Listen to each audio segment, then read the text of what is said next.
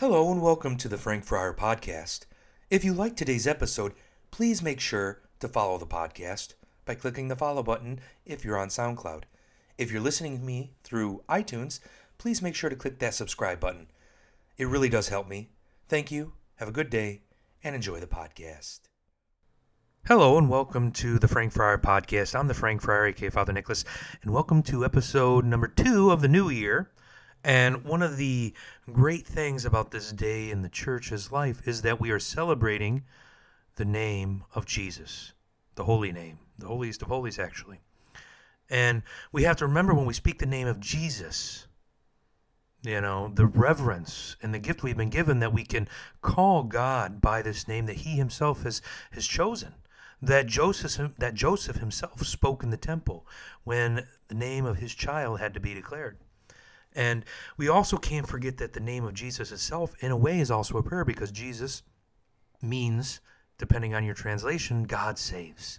So when we speak the name of Jesus and we say the name of Jesus in our life, we are reminding ourselves and all those that listen to us that God saves.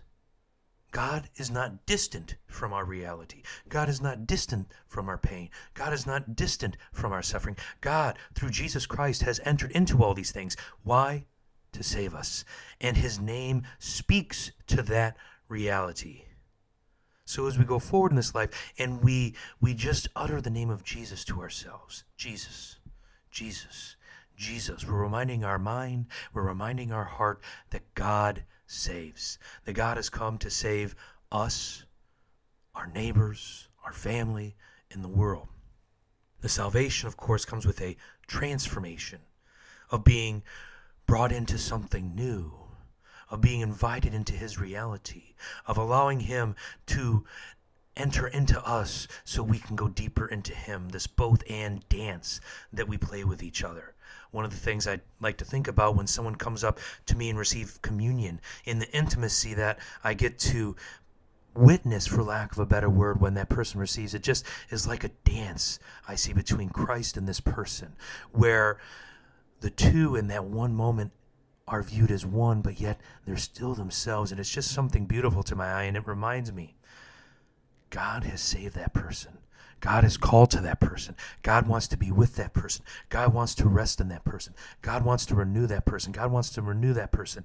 And again, and I'll say it, God wants to save that person.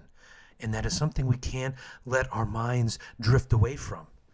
Everything is not okay in the world. There's brokenness. All you have to do is turn on the news at any given time throughout the day, and you'll see laid before us, no matter the biases of any sort of news organization, the suffering of humanity in the world. God has come to save us from that suffering. God has come to save us from sin. God has come to save us from the evil one. God has come to save us from the works of the flesh, as John reminds us in his gospel. The 3 things in which our Lord saves us from: the flesh, the world, and the devil.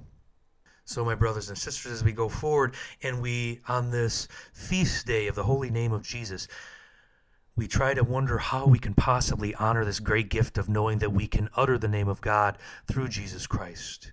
We can allow him to rest in our minds through speaking his name, reminding ourselves in the prayer that is his name, Jesus, Jesus, Jesus. God saves, God saves. God saves. May our heart be brought into the beauty of our salvation, which is made possible to us through Jesus Christ, who has sent among us the Holy Spirit to give us the gift of movement and love. For we are the temple of that Spirit, in which we are made the dwelling place of God himself. So, as we go forward, my brothers and sisters, and we allow ourselves to just rest on the name of Jesus, may we always remember who our Savior is and what he has done for our ancestors, what he had done for us, and what is he going to do for future generations, because all of his actions are rooted in love for the sheer fact of our salvation.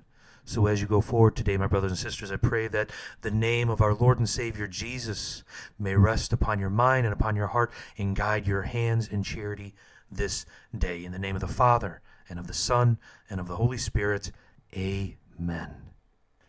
Hello from the Frank Fryer. I hope you enjoyed my podcast today.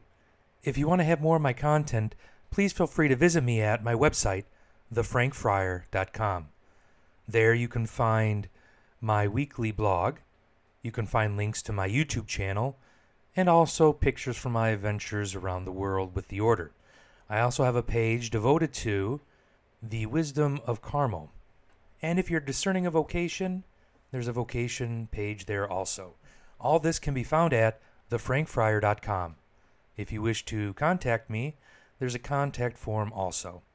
Again, thank you for visiting me today, and I hope you enjoyed my podcast.